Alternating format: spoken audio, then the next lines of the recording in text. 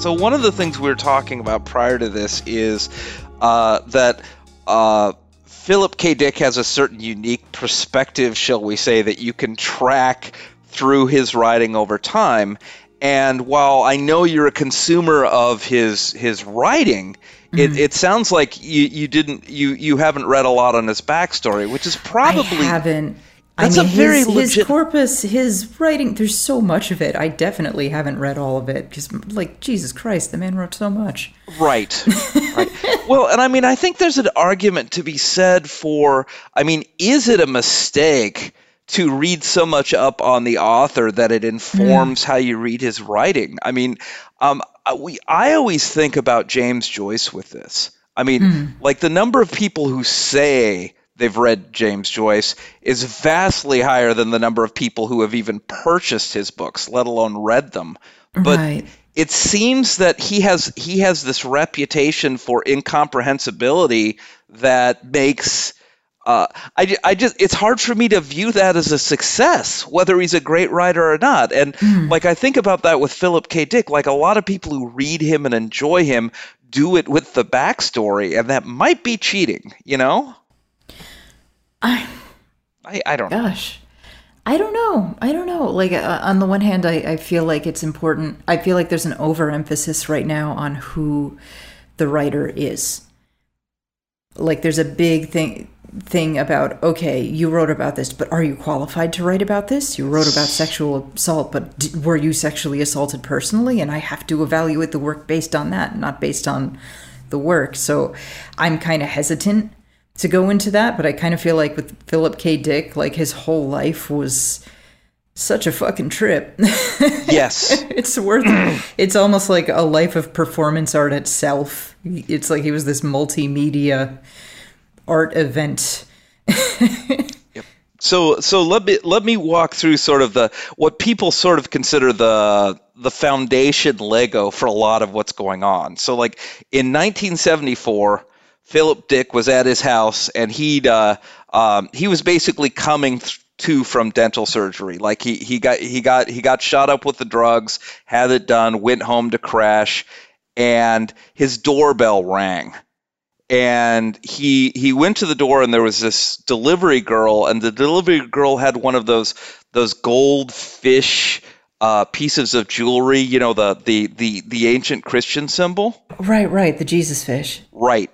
And that hit him hard, and when he shut the door, he had a flash of pink light in his eye, like a laser.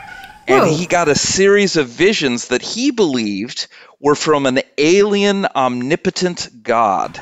And that God was downloading all of this knowledge about him, about how the universe is Gnostic. And the idea is the alien God is separate from the world, and like TVs and the FBI and all of this physical stuff was sort of like clathrating him and keeping him away from that design truth. And we were all supposed to escape that. And go ahead, sorry. No, go ahead. I just said, wow. Yeah, it's pretty wild.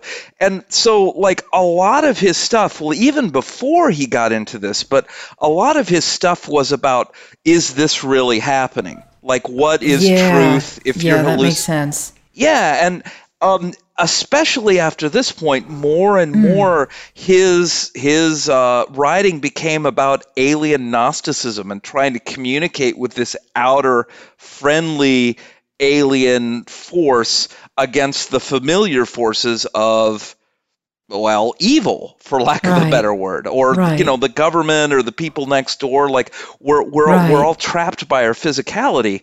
And so like when Verhoeven did is this, you know, the flash of light, and good argument to be made, probably 100% accurate argument to be made that this all happened on the operating table, right? Yeah, there's so many hints that this is going on. Like when Kuato is sort of in a trance and the drills are coming through the wall, and he's saying, "You've got to get up, you've got to get up, you've got to get up." Like, come on. Yeah. That's what's happening in the real world. Well, and I mean, Philip K. Dick didn't do that in the short story, But not at all. It's such a nice little homage to him.